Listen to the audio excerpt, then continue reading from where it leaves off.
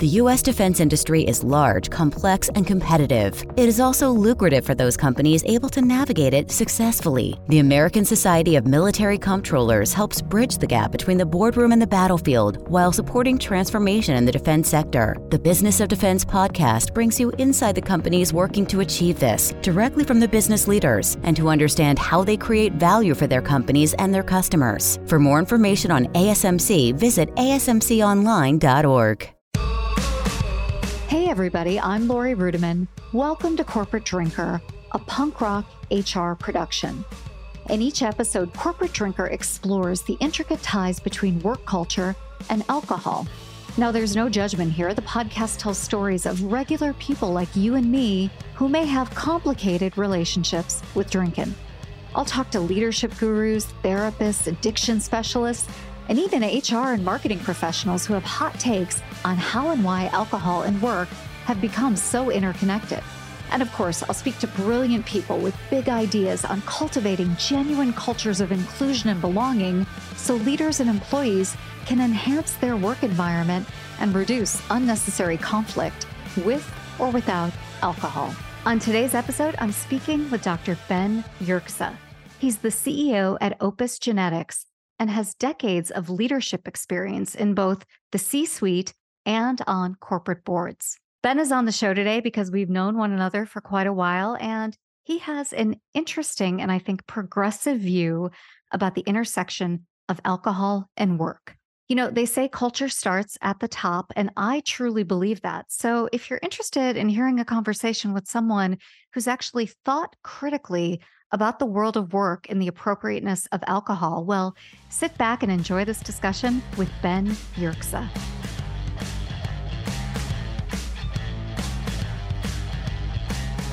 Hey, Ben, thanks for chatting with me today. Happy to be here. Yeah, let's pretend I'm a 10-year-old and I've never met you. And I'm like, hey, Dr. Yerxa, what's your job? Like, what do you do for a living?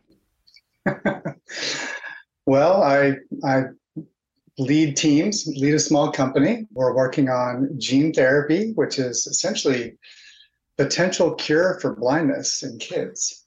And believe it or not, we use a virus that we inject in the eye, and it goes in there and changes the DNA and fixes the problem.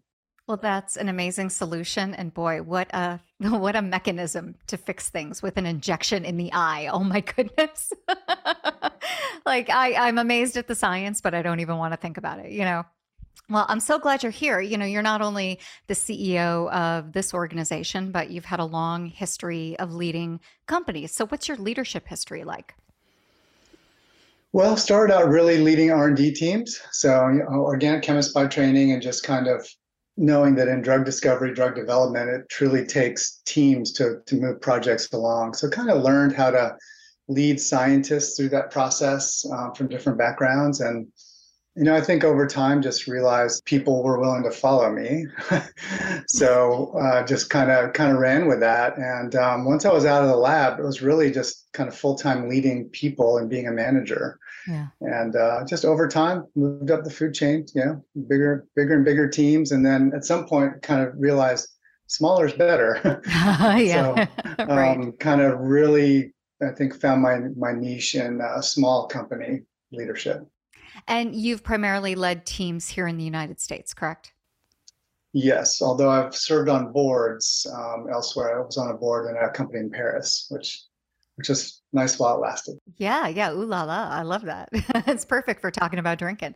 Well, I'm curious about what you stated, that your early career was around managing scientists. And as you moved up the ranks, your teams became more diverse. What's the difference between managing a scientist and managing someone in marketing? Well, I think it's probably an overgeneralization, but I think a lot of scientists tend to be a little bit more introverted. So when we sort of did like basic personality profiling of my teams, it'd be like 90% were introverts. Yeah, that's fair. Married to one, so, I understand. Yeah. Yep. And so you have to get people out of their shells a little bit, and you have to inject. I'm an introvert too, so I had to learn to flex to kind of get people to get their juices flowing and get people to talk, frankly. Yeah. So how do you do that? Because I think there are probably a lot of like I want to say unvalidated ways, like people have ideas about how to get teams together, but you bring a scientific approach to this. So how do you get people to flex and kind of gel and talk to one another who might otherwise be like, no, thanks? Yeah, a couple of tricks. I've learned there's a mental part and a physical part, and sometimes you just need to get people moving like more kinetically. So people overthink stuff. So I try to like we've done like martial arts stuff, or we Oh, go, cool. axe throwing or whatever, just to get people moving a little bit, you Yeah. know, yeah, hopefully not too much alcohol about axe throwing. Yeah. No, but a little bit always helps. So, all right. So, you get them moving, you get them kind of mingling. And I think you're right. Like as a runner, there's something about running solo, right? You finish your own race, but it's something really beautiful to be part of a crowd, to be part of a movement towards that finish line. And you end up striking up conversations. So that Right. makes Or if sense. you do something that's no one's ever done before, and you've certainly never done it as a group, then you have this common experience and you can always go back to it and make jokes about it. So Yeah. Yeah, I like that. All right. So, I think a lot of people assume that culture starts with human resources. I don't know why. I hear this all the time as I speak around the world, right? They think somehow HR is the gatekeeper for culture, but I think it starts with the CEO. But you tell me what you think. I have to agree. Yep. I think that the strongest culture I've experienced was at Inspire, which I know you know about. Well, wait, tell everybody what Inspire was. Okay, so Inspire was a small biotech company in Research Triangle Park. It was founded in 1995. I was employee number 6. Christy Schaefer was employee number 1. She became the CEO and she was my boss for 10 years. Yeah. She set the tone. And it was very clear that the culture came from the top. And even the early days when she wasn't the CEO, she was still setting the culture and the tone because she was like the key person. Yeah. So, what was the culture like there? We used to describe it as sort of fast and feisty, or sort of can-do attitude. We were kind of punching above our weight in a sense. We're a small company in a big pharma environment, and so we had to really stick up for ourselves against the Yeah. bigger players, and that earned respect externally, at least. And so when we'd win battles or we'd do a little bit of fundraising, we made T-shirts, we had parties, we celebrated every win, small, medium, and large. Yeah, I remember that. And we know one another because my husband worked in your organization. And, one of the things I do remember were stories of celebrations. And that's why I wanted to bring you on today because they were celebrations, around great milestones, but also individual and human celebrations. And some of them had alcohol and some of them didn't. But I wanted to get your take on that and the role of alcohol and culture. So, do you have any broad thoughts on that? Yeah, so I was thinking about this, kind of in advance, and I think Inspire is a good example because the company started small and grew, became a public company, and you sort of culture changes over time as companies grow, right? Yeah. So in the early days, I think there's a common thought that to be a cool startup, you have to all go out and drink together. Yeah. Right. It's like it's not true, but it's like this thing. Like if we Yeah, don't it's a trope. go out after work and have a few drinks, then we're not a cool startup. But what Inspire did was they had the research team. There was a refrigerator in the back loading dock, and so they had these loading dock parties where, on a Friday afternoon, 4 o'clock, get out early and just go to the loading dock and hang out and drink a beer. Yeah. Very casual, not required, but just obviously don't go back in the lab after you've had a beer, but Right. I mean, do you now tell us all how this is done? Yeah. But it kind of started there with just this informal gathering at the end of the day on Fridays where we call it the dock party. And as we grew, the people in clinical were like, hey, what are all these research people doing? I want in on that. And so they started to join us and it became a thing where every Friday we had this informal gathering. And, again, not a big deal, either go or you don't. Very informal, but we had a stocked fridge of beer on the loading dock. Yeah. I think about that and it seems, innocent. It seems like it's, building team cohesion, which is really important, right? And the cross-fertilization of departments is totally cool. There are some people out there who would say, well, what if you didn't go to that dock party? Did you still have the opportunity to meet people, to make connections? Could people go there and not drink? Like these would be the challenges that maybe critics of that would have. What do you think about that? Right. I think that's valid. This is back in 1996, 97, where I think, did we have non-alcoholic options, besides water? I don't know. I don't really remember whether people showed up and didn't have a beer, to be honest with you. Yeah, yeah. But it doesn't feel like that wasn't an option, but I don't remember that being the Right. case. Okay, Yeah. that's fair. So in your career, you've moved on since Inspire, but I would say it was a company known for its culture, right? And I would imagine moving forward, you're trying to instill the type of celebratory, happy culture in your organizations moving forward, right? You take pride in the success of your people. So how are you doing that now, especially in, I think, a more enlightened environment where we think about alcohol differently? So what do you do with all that? Yeah. So current company Opus, I think one example is we did some kind of team building out at night. We went to Boxcar and we played video games and stuff like that. And yes, you can go and have a beer if you want, but that's not the main event. Was drinking. The main event was playing games and having fun and see who's good at air hockey, Yeah. and that kind of stuff. And took a lot of pictures, had fun, went out to dinner, and that was it was a great event. It wasn't centered around alcohol. Alcohol was an option, but it wasn't the organizing part of it. Yeah. I noticed myself, like we had something to celebrate where we were going to have some champagne. And I was like, guys, we need to have something else, like get some sparkling apple juice. This is like 11 a.m. and I don't like champagne anyway, so it just gives me a headache. So I made sure we had something, that was non-alcoholic. But I had to do that myself as a CEO to make sure it happened because it wasn't going to happen otherwise. Yeah, that's really interesting. I think about so many people who create work events and just the default assumption is, well, we've got to get together. We've got to have team cohesion. They try to force fun to happen. And to your earlier point, it always centers around alcohol. And I just love your approach because even though you're right, the night out at Boxcar playing arcade games and air hockey is about coming together and having fun, it's really about business principles, right? It's really about getting people to work together better, to solve bigger problems and to enjoy themselves along the way. Am I correct in that? Yeah. Yeah. I mean, it does sound cheesy to say, oh, we're going to do team building, whatever, but it does help. Why do you think it helps? I think when you do something like that, you can observe different behaviors for the days and weeks to come, where people are just more comfortable around each other. They're more talkative. They're more open with each other. You get to see it and feel it.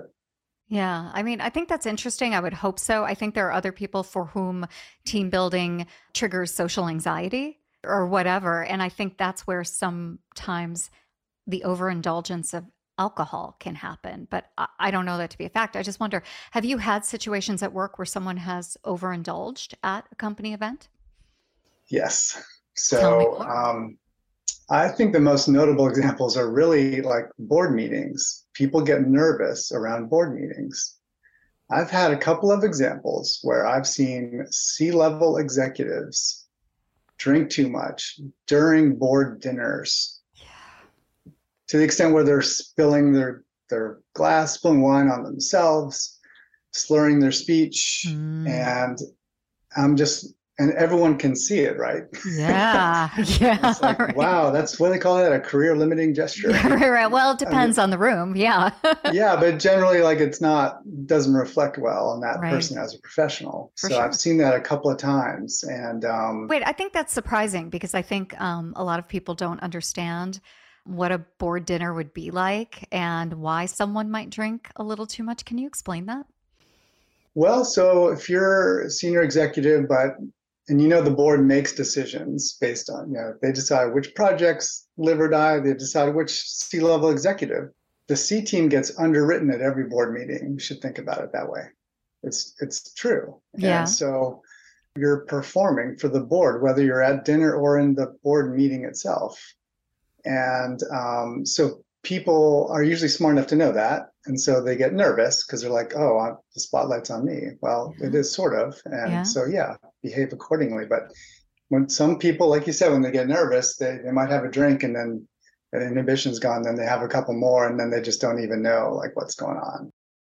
And I so I think, think that's sort of what happens. But well, and I think you're right how it can be a career limiting move, but depending on how beloved you are or well networked, or, just we like the people we like because they remind them of us, right? There may be some protection afforded to some workers that wouldn't be afforded to others. And I think that's also some of the criticisms I'm hearing about alcohol in the workplace. One person may have a career limiting move, and another person, they might just say, oh, well, that's Ken, So, right. right. No, I think that's fair. Yeah. Yeah. Have you had, well, that's okay. Have you had a moment in your career where you've had someone who reported to you or someone among the rank and file have one of those moments and you had to provide coaching or counseling? No, Well, I that's good. haven't had to do That's that. amazing. Have you yourself been coached or counseled? No. Oh, okay. Well, that's really good to hear. Well, as we start to think about the concept of culture, I'm really curious if you have a guiding principle or a guiding philosophy besides that the CEO sets the tone. I mean, are there things that make a good culture universally? Are there things that you always abide by? Are there things that you avoid in creating a culture at the organizations that you go into? Yeah, nothing surprising comes to mind. I think it's really just being really open and honest all the time, being super transparent. So, for me, like running a small company, and there's nowhere to hide.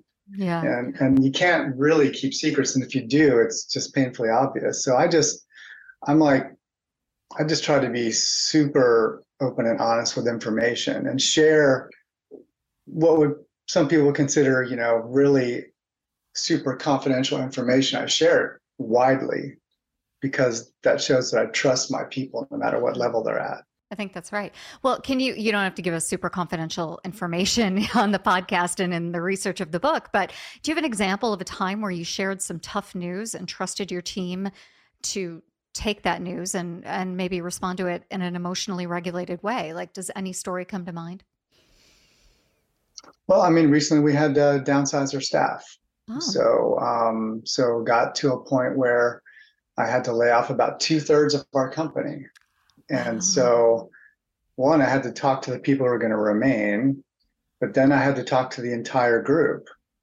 And, that's obviously really, really tough. Yeah. So I did it, I think, in a way that was just super open and honest about the situation, why it's happening, and everyone got the same information at the same time. There were no pockets or silos. It was just, rip the Band-Aid off kind of thing. Yeah. And everyone took it really well, even, whether they stayed or left, because you have sort of, survivor syndrome when you stay. Oh, And heck yes. Yeah. so that's sort of one recent example, I Yeah. think, where Well, I just wonder if everybody got that news and then went out drinking afterwards, because that tends to happen with a lot of layoffs. Both the survivors and the affected employees will get the news and then they'll go, let's all meet at the bar, So did that happen? Do you know? if it did, I wasn't invited. Yeah, no, you would not be invited. That's fair. That's totally fair. Well, I wonder if you've ever worked in an organization with a subpar culture that drives you to, over-index on that, because culture is very important to you. And sometimes we focus on these things because we didn't have it ourselves at a point in our career. Yeah, I think so. So I was at a company sort of after Inspire, before where I am now, where I felt like, I'm trying to think, I don't know how I describe the culture, but there were a lot of people around the same age. They were in their early 30s, young families, and very, very ambitious or very fit, but they also like to drink. Yeah. And they were sort of macho about it. Oh, Um, yeah. and so that was interesting. And I had a whole bunch of vice president level people that were also really whiny. And that's like, if you want to get on my nerves, start whining. That's my trigger, right? Okay, so I had to do like an intervention where I wrote down like things you can I expect of you as a vice president things you should never do. Wow. Actually, one of the things on the never do list was never get drunk at a work function. Yeah. Wait, It was almost 10 years ago. So that was something you actually had to physically point out to your leaders I and wrote it down as a bullet points explicitly. wow, wow. A lot of people think, and so I believe this to be true myself, that when you have a team event or a work function where everybody's drinking, and then you expect people to come in the next day, and oftentimes it's centered around like strategy meetings or offsites, their cognitive ability to do strategy the next day, the thing they are hired to do, the thing you're coming together to do, is like it's eroded, right? It's not even possible because just your brain chemistry the next day after a hard night of drinking does not allow you to do that. So I wonder if that's part of what you were struggling with, or what maybe your vice presidents were struggling with. You can't function. I don't believe you can function at a high level after physically getting drunk the night before. Yeah, that's kind of a flunker idea. So I'm not sure that was necessarily what's happening here, but Yeah. if I'm doing any kind of offsite where there's some kind of schedule like that, the party always happens after you're done with the hard work. I think that's right. It's like people who go hard on the first night of a conference. I'm like, what are you going to do day 3? Yeah, pace yourself, man. Right.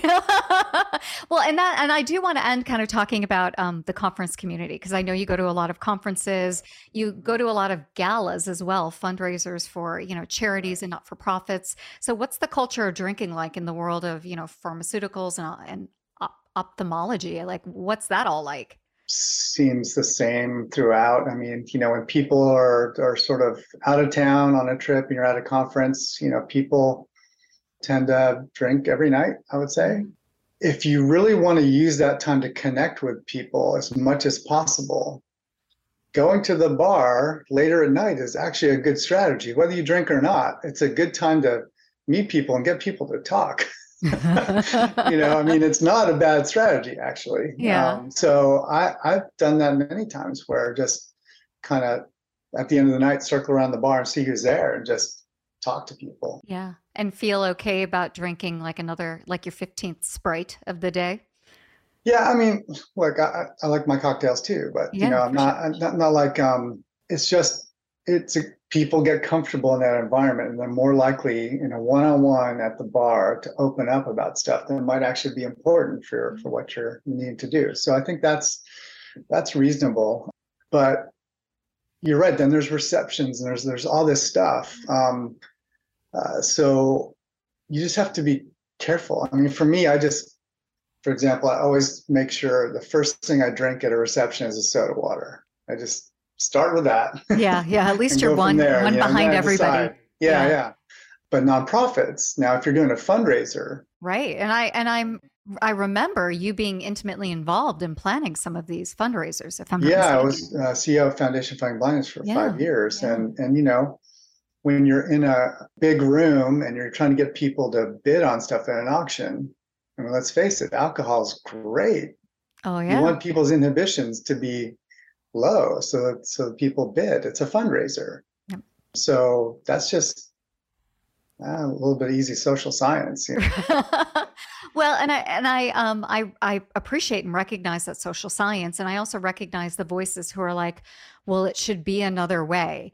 And cool, it could be another way. Like suggest it, like suggest a better way. The playbook that right now, but you're right. Yeah.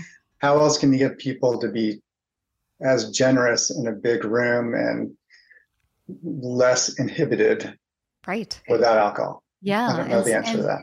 And same thing with the going to the bar at the end of the night. Like important relationships are formed, right? You hear pieces of information, maybe you get connected, you hear about job opportunities, and it's probably not ideal that it happens around a bar and it's centered around alcohol.